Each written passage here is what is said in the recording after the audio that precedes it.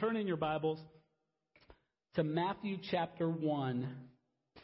If you don't have a Bible this morning, there is one that we've provided for you. It's in the back of the seat in front of you. And in those Bibles, those blue Bibles, we're going to be on page 471 this morning. So if you'd like to look there with us, you can do that.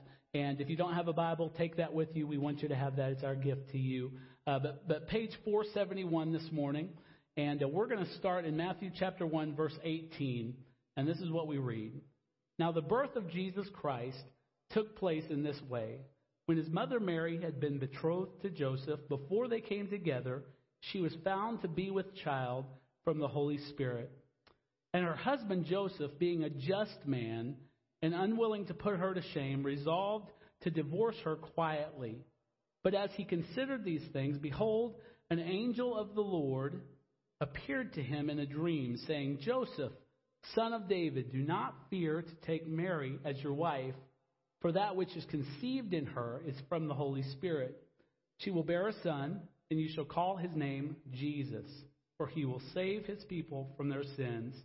All this took place to fulfill what the Lord had spoken by the prophet. Behold, the virgin shall conceive and bear a son, and they shall call his name Emmanuel, which means God with us.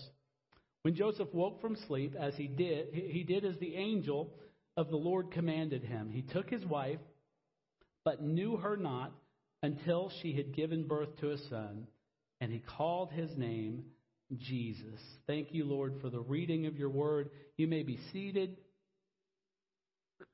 Well, I want to say to you this morning, men, happy Father's Day. Yeah, give them a hand.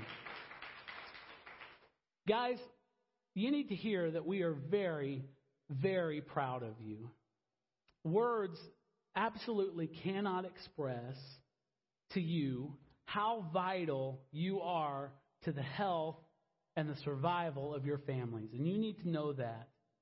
Where you are present and where you're engaged, wives and children flourish.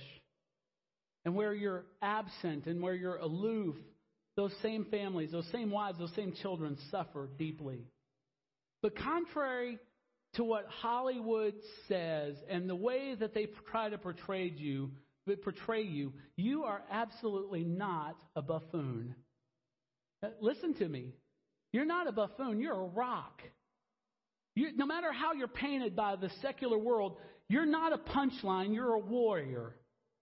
You're not an accessory to your family. You, my friend, are the load-bearing wall in your family.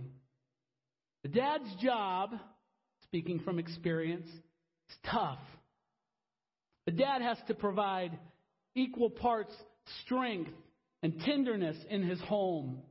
He has to valiantly stand up to any threats that come against his family. Spiritual threats, emotional threats, physical threats, financial threats. You have to teach your sons how to be men, and you have to teach your daughters how to be treated by other men in their life. A dad needs to be a no-nonsense disciplinarian. While at the same time, he needs to be a fountain of laughter in good times. It's a tightrope he has to walk. He's the one the kids don't want to face when they cross the line. Amen?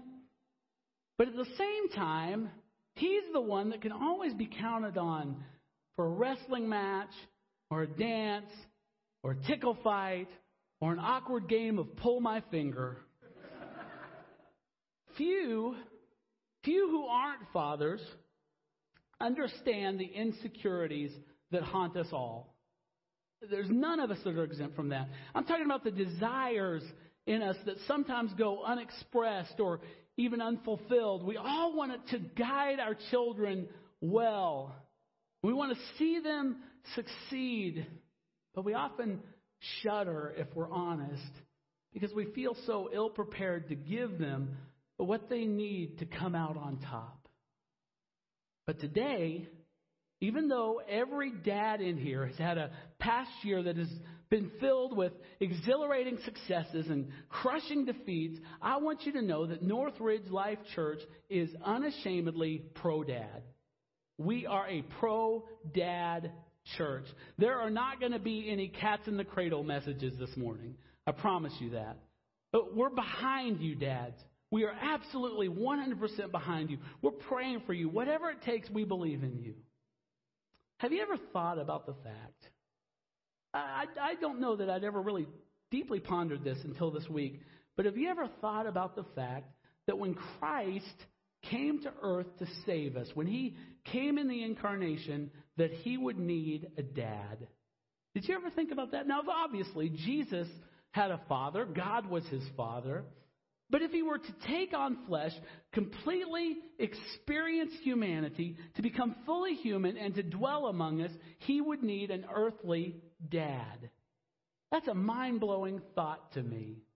That was part of God's plan, for him to have a dad. This was always a part of God's eternal plan. It wasn't just some coincidence or some fluke. God doesn't deal in coincidences or flukes. Listen to the scripture from Isaiah chapter 49. It says, I am God, and there is none like me, declaring the end from the beginning. What does that mean? He knows everything that's going to happen.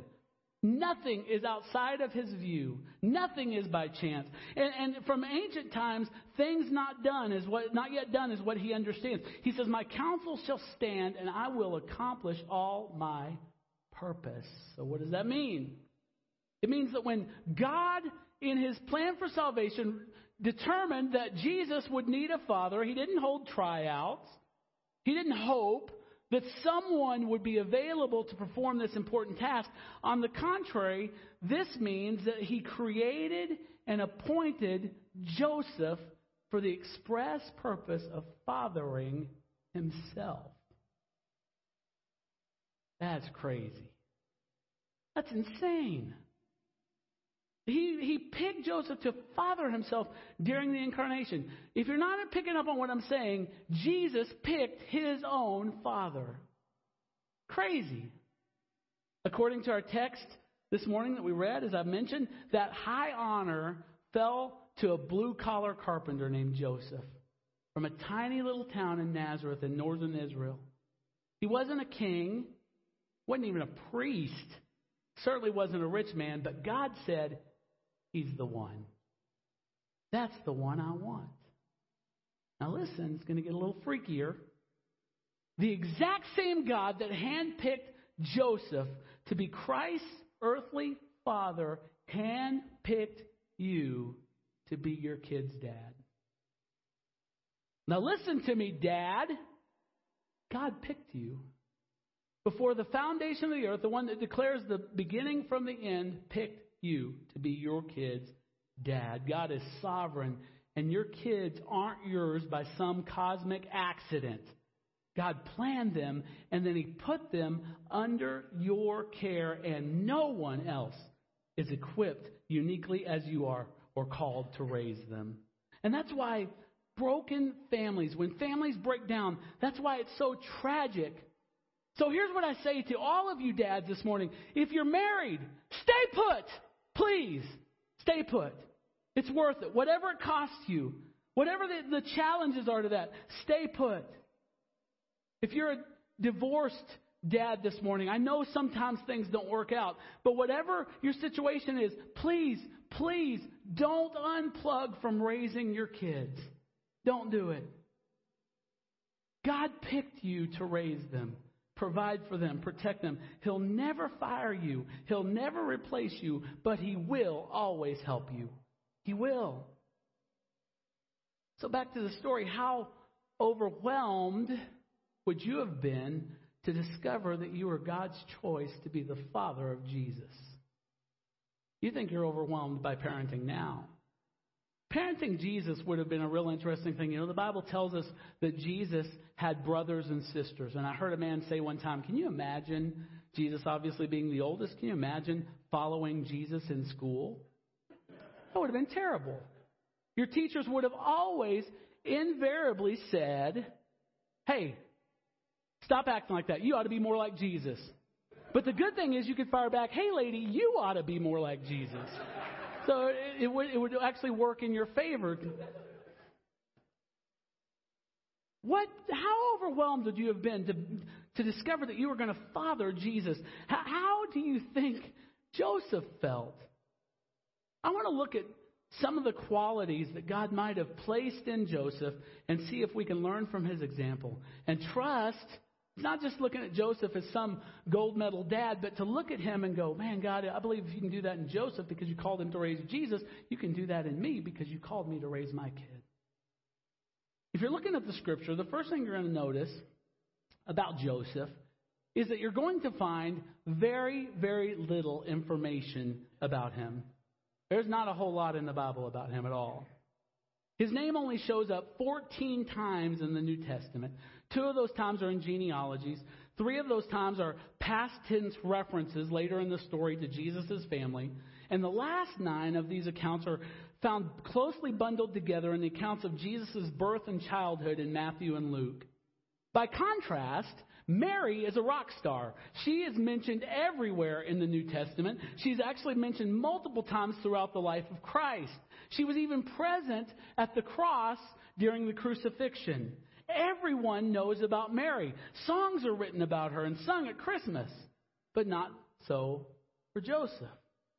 This shows us something about the kind of man that Joseph was. He was faithful even when he was serving in humble obscurity. Without any accolades, without any spotlights on him, he was serving in humble obscurity. The Bible is clear that the husband and the father is the divinely ordered head of the house. That's as biblical as anything can be. But that doesn't mean by being divinely authorized to be the head of the house, that doesn't mean that he's authorized to huff and puff and demand his way and expect to be honored, feared, and revered. That's not what that means at all. Jesus made that clear when he said to his own disciples, the kings of the Gentiles exercise lordship over them, and those in authority over them are called benefactors. Watch this, talking to his disciples, but not so with you. Rather, let the greatest among you become as the youngest. Would it be safe to translate that? Let the father be like the child, and the leader as one who serves.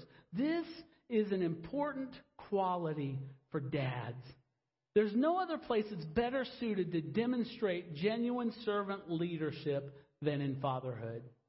There's no place to do it. An insecure dad will waste just year after year pleading for his rights and maybe even leveraging his contributions like his hard work and his career for the family's welfare and demand respect from his wife and children. I'm the king of this castle. But a godly man, a godly man will not demand respect. He will command respect by his quiet and self-sacrificing service for his family. That's what God's looking for in us. Dads, that's what God's looking for in us. If you feel like you're serving in obscurity and maybe you're getting the short end of the stick, like you're leading your family without a lot of promise of reward or recognition, let me encourage you, just be faithful.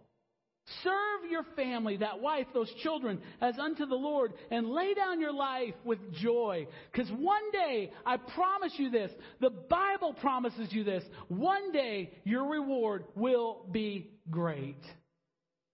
The Bible says that you will hear your Father say, well done, good and faithful servant. You've been faithful over a little girl, a little boy, and I will set you over much. Enter into the joy of your master. There is no accolade that I want for my fathering more than that, than to hear Jesus say, well done. Another thing we see in the life of Joseph is a description right out of the Scripture that he was a just man. This is the Bible's description of him after he finds out that his young bride, who he's probably been engaged to for years at this point, those marriages were arranged, and so this probably happened for years, that he finds out at this point that she is pregnant. And this was a major outrage in ancient Israel. And the penalty for it was severe. In fact, let's go right to the Old Testament law and read what it says. In Deuteronomy 22:20, it says, but if the thing is true that evidence of virginity was not found in the young woman, then they shall bring out the young woman to the door of her father's house And the men of the city shall stone her to death with stones, because she has done an outrageous thing in Israel by whoring in her father's house. So you shall purge the evil from your midst. Now understand what the implications of this are to the story of Jesus' birth. Joseph could have rounded Mary up, dragged her to the authorities, and had her executed for making a fool out of him. But this, thank God, was not his impulse. That was not his impulse at all. The Bible tells us that Joseph, being a just man, was unwilling to put her to shame, and therefore he resolved to divorce her quietly. Not only would he let her keep her life, but he would not take any extraordinary steps to rid her of her dignity, giving mercy when she seemed to deserve wrath. To be just, it says he's a just man. To be just means to behave according to what is morally right and fair. Yes, I guarantee you that Joseph was devastated. Can you imagine being in that position? He was heartbroken. But even when he didn't know the real story behind Mary's pregnancy, he denied his own justifiable instincts to bring the hammer down, and he chose to extend mercy to her instead. What a guy. What a guy. Now listen to me. This talk of extending mercy could be confusing to some of you. I said that a dad has to be a no-nonsense disciplinarian. I know that you and I, Dad, must discipline our kids. So showing mercy doesn't mean ignoring their sinful behavior. In fact, the Bible says, this is straight out of the Word of God, that if we don't discipline our kids, we hate them. Did you know that's in the Scripture? It says if you fail to discipline your children, you hate that child. Godly discipline is in fact a mercy because it teaches our kids how to live rightly and how to please God. So I'm not talking about just dismissing discipline. But when you discipline your kids, do you lose your temper and launch a scorched earth campaign? Or do you shame them for their foolishness? Or do you discipline them in a way that helps them to know that you love them and that you want the best for them? Do they feel like that they can make mistakes without losing the steadfast anchor of your love for them? And not because you say so, but because you've demonstrated it time after time after time. We can only respond to our kids this way, only respond to our kids this way, if we realize that we too are sinners. Any dads who are sinners here this morning? One or two of you, three or four? We can only respond to our kids this way if we remember that we're sinners and that we're prone to vile behavior and that we constantly need mercy. I cannot go 5 minutes without needing mercy. I can't. If we're swift with our justice in the home but loose with our own morals, I promise you that the hypocrisy of that will not be lost on your kids. I promise you that. Can I suggest, some of you might not know, well, am I too harsh? Am I too strict? Am I too whatever? Let me clear this up for you. Really, it's just a suggestion. Can I suggest that you have an honest, third-party conversation with your spouse, with your kids, about your discipline style? Swallow your pride and just ask. Now, you don't do it in the heat of the moment. You don't do it while you have a belt in your hand. Hey, am I disciplining too harshly? That's not what I'm talking about. I'm talking about in a moment, in a cool-headed moment, have the conversation with your wife and kids. They may see some things clearly to which you are currently blind. That's just a suggestion. That's absolutely free. The next thing I want to observe from Joseph's life is that he was spiritually sensitive. Just as he was poised to put his fiancée away for her apparent adultery. What do we got going on here? All right. Well, that's good. Is it a dove? I thought I was about to feel really affirmed right now. Cool. I'm glad it wasn't a bat or something. That would have made me feel exactly the opposite. All right. See, everyone wants to get in here and hear this good preaching. Everybody does. That's probably a male bird. It's probably a dad that needs to hear this. The next thing I want to observe from Joseph's life is that he was spiritually sensitive.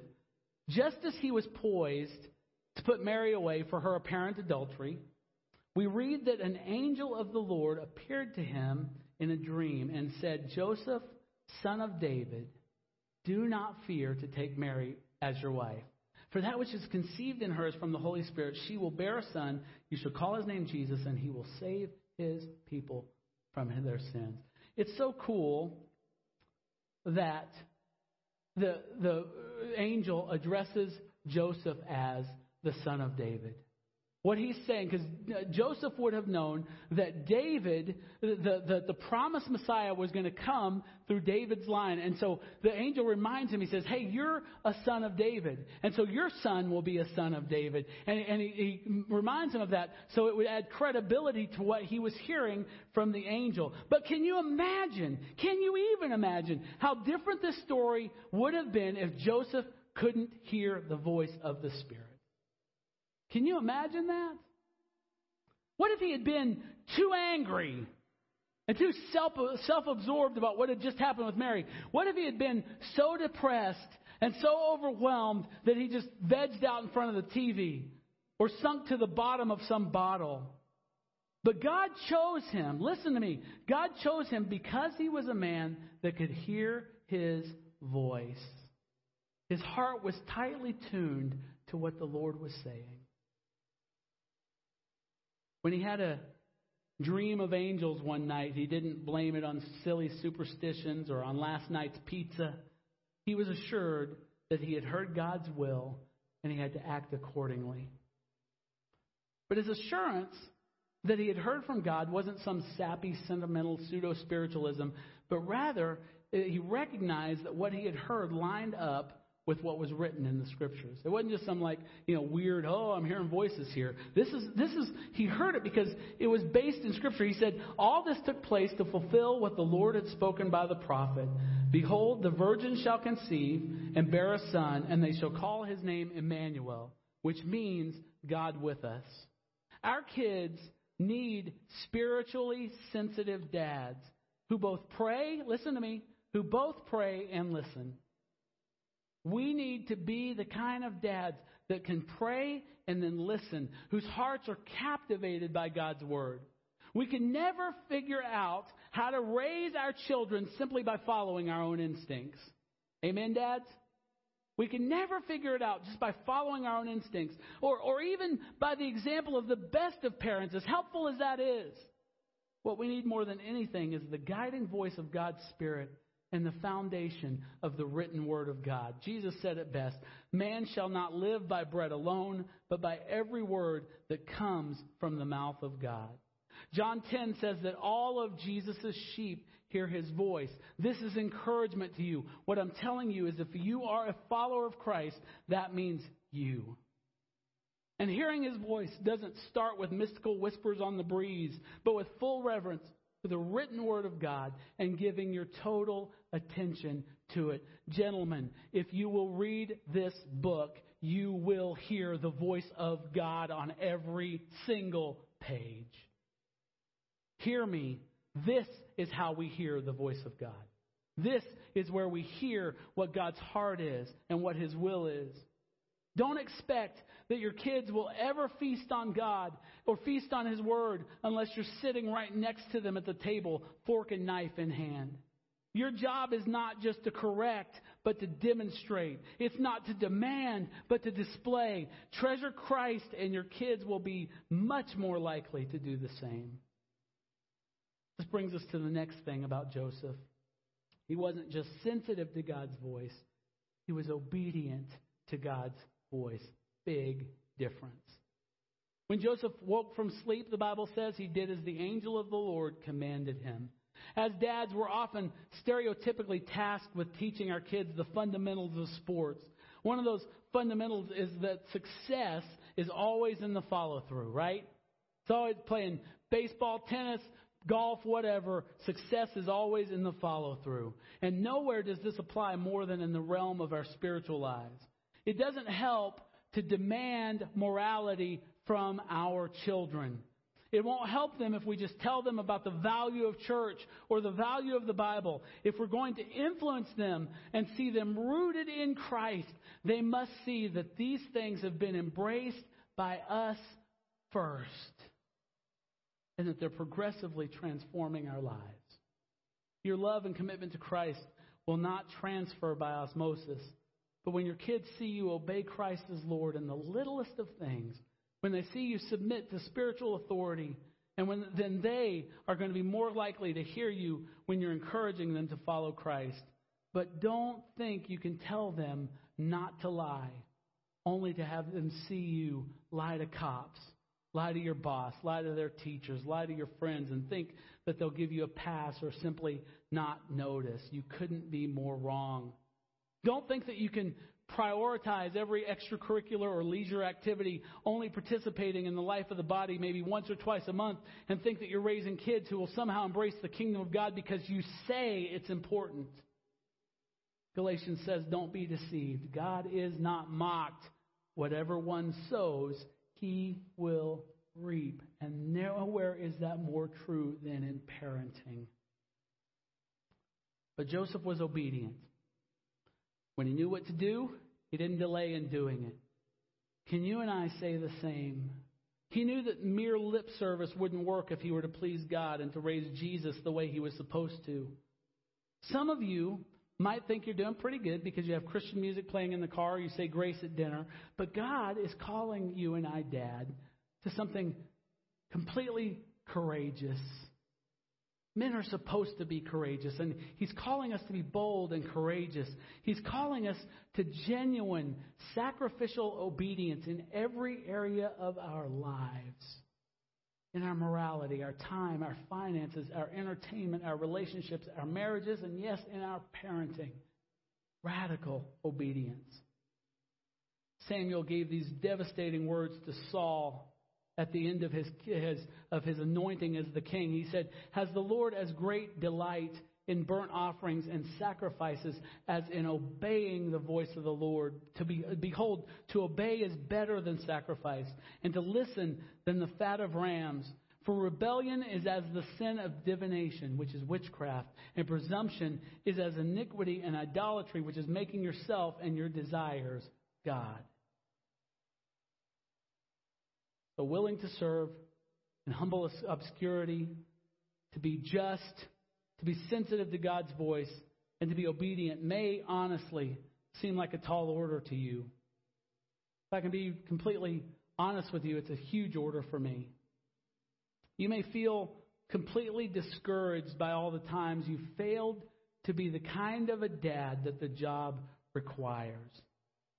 Maybe even this morning you heard things that make you feel like you can never do what is needed to be a godly dad. But I want to tell you, look you right in the eyes. I wish I could look at all of you at the same time. But I want to look at you and tell you this. Be encouraged. Be encouraged. See, God didn't choose Joseph because he was some spiritual rock star. And guess what? He didn't choose you or I either for that reason. Thank God, right? Right? Joseph had decided that he would pursue the character traits we saw this morning long before he needed them. So he did so. This is how he achieved the things that we read about this morning. He wasn't any better or worse than you or I. This is how he did it, through two things: repentance and supplication. We talk about repentance a lot around here at Northridge Life. It's not a shameful word. You know, sometimes you get these turn and burn messages that people grab you by the throat and demand repentance. That's not what repentance is at all. It simply means that when we realize that we're pursuing something that's destructive, that we turn back to the light of Jesus. Repentance isn't so much about turning away from something. It's about turning to someone. I mean, there's a lot of people that conquer a lot of bad behaviors through willpower or through, hypnosis or whatever else.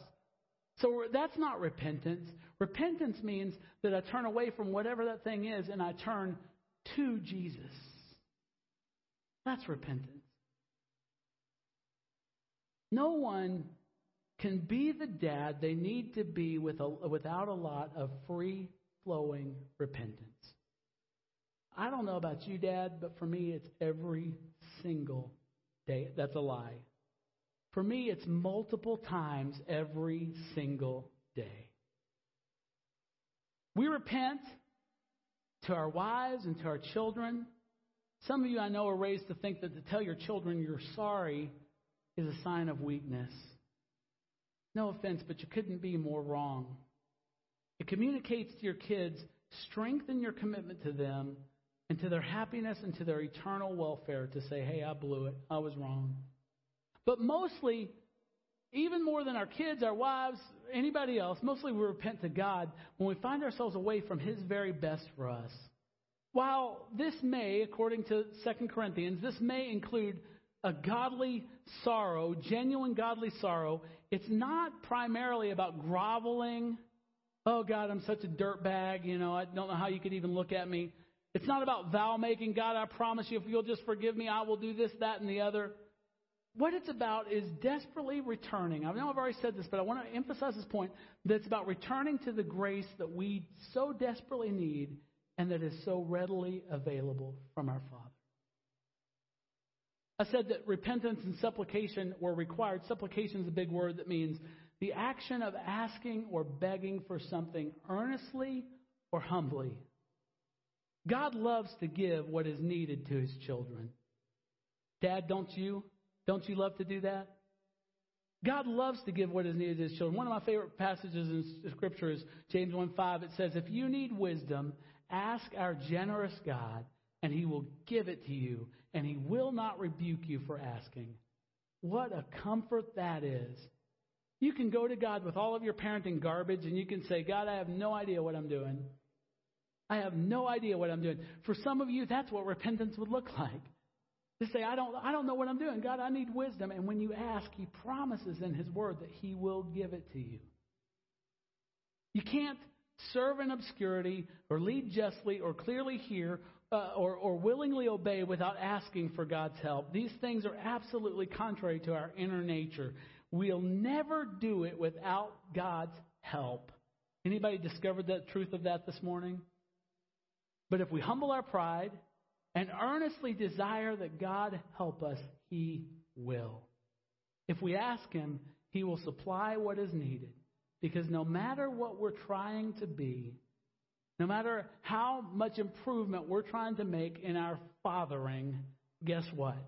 He's already the perfect Father. When my children were younger, they're all adults now. When my children were younger, I told them at one time, in a moment of honesty, I said, guys, here's a sad fact. I want to be the best dad that I can be for you. But there is coming a moment where the strength of my fathering will absolutely fail. It will absolutely fail. But I've got good news for you, sons. That's all I had was sons. So I've got good news for you, sons. I'm planning on turning you over to a father who will never fail you, who will absolutely never be less than what you need, and perfectly so.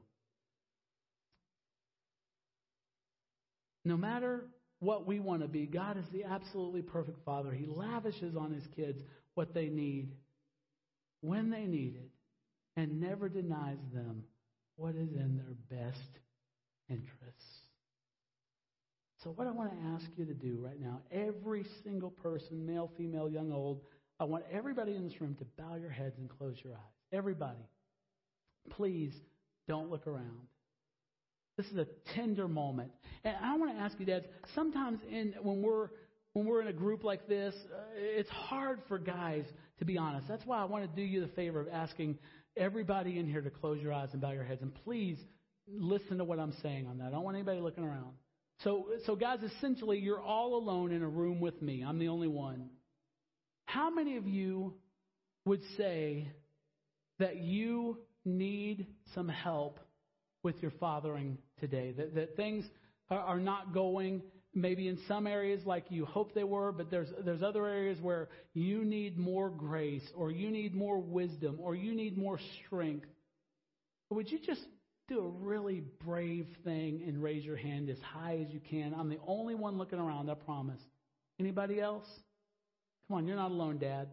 Anybody else here that would confess that? I promise I'm not going to make you do anything weird. I'm not going to make you, stand up here and recite the Pledge of Allegiance or anything like that. Just, if you need God's help, just raise your hand up high. All right. Thank you, guys. What I want to do is I want to ask, so no one knows who raised their hand. Some did, some didn't.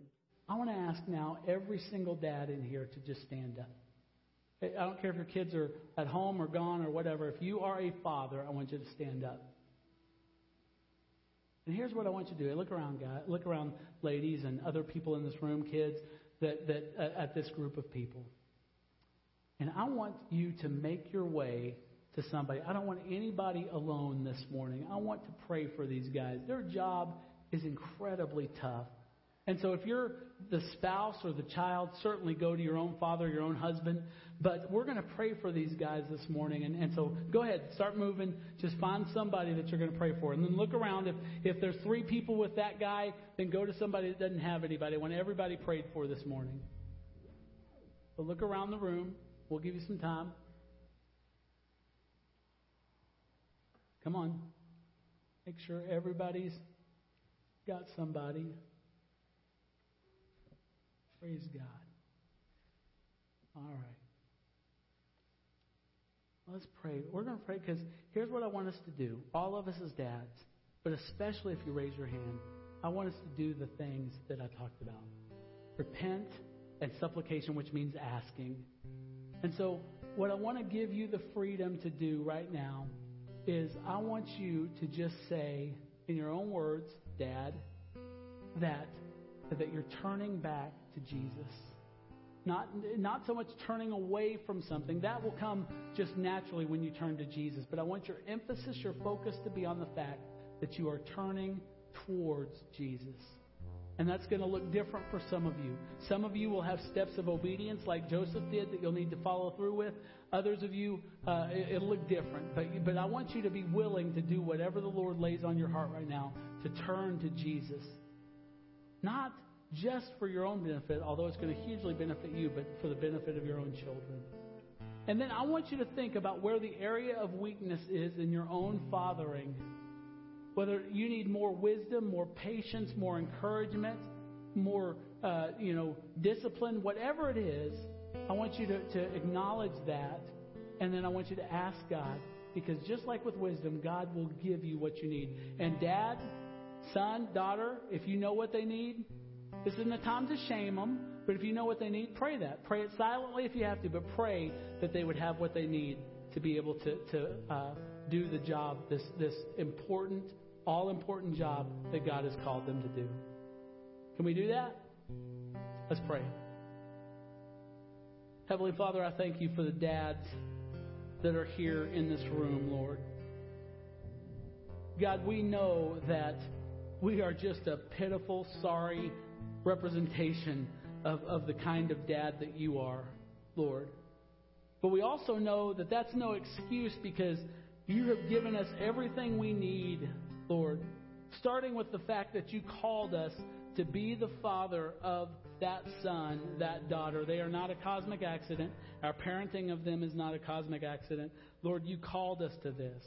And so, Lord, I ask that you would just, right now, just enable us and equip us to do what you've called us to do. Lord, there are many of us here who have made mistakes. We've sinned, God. We've been too harsh or too lazy or too busy or we haven't pursued godly things. And so, God, we look at that right now and we just realize our hearts are flooded with joy as we realize that you're better. You're better than whatever we've been chasing or stumbling over. You're better. And so, God, right now, as an act of repentance, we turn back toward you, God. And we rejoice in the fact that you are a father who always pours out mercy on your kids. God, would you make us like that? And so, God, knowing that you have received us in our repentance, we now ask, Lord God, for the things we need, more patience, more joy, more wisdom. Whatever it is, God, we ask you for that thing. God, enlighten our hearts, Lord God. Help us to not be deceived by our own pride. Show us what we need from you, Lord God.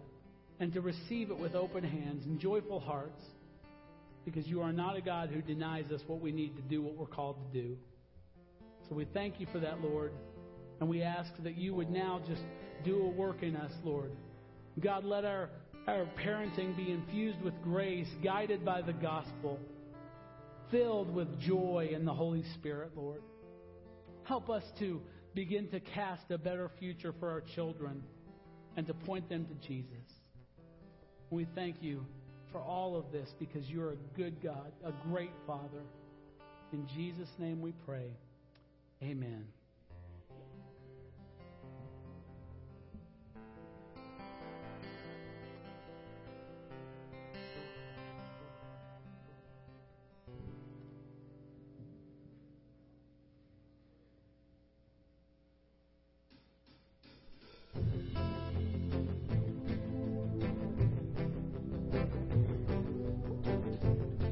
Please stand and join with us as we sing this last song together.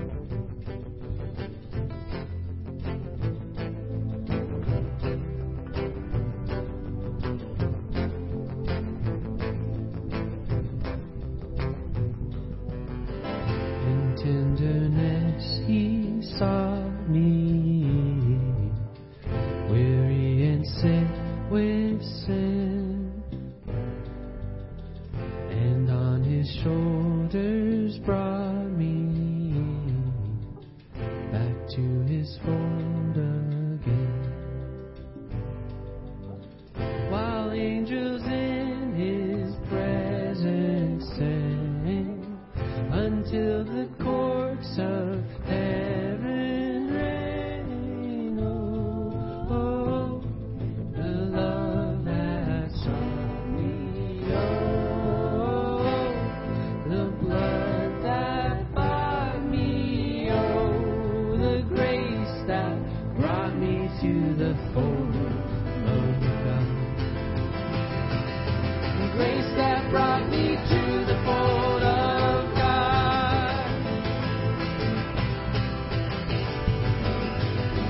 He died for me while I was sin, needy and poor and blind. He whispered to assure me, I found thee, thou art mine. I never heard a sweeter voice. It made my aching heart rejoice. Oh, the love that sought me. Oh, the blood that bought me. Oh, the grace that brought me to the fold of God. The grace that brought me to the fold of God.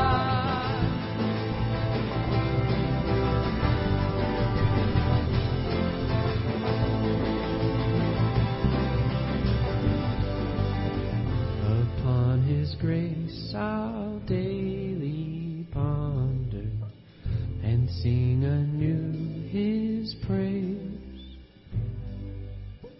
with all adoring wonder. His blessings I retrace. It seems as if eternal days are far too short to sing his praise. Oh, the love that sought me. Oh, the blood that bought me. Oh, the grace that brought me to the fold of God. The grace that brought me to the fold of God.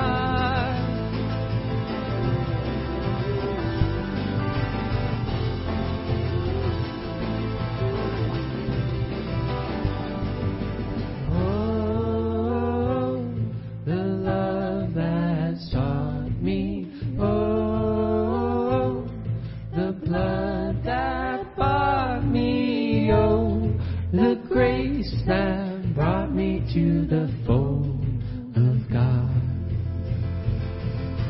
grace that brought me to the fold of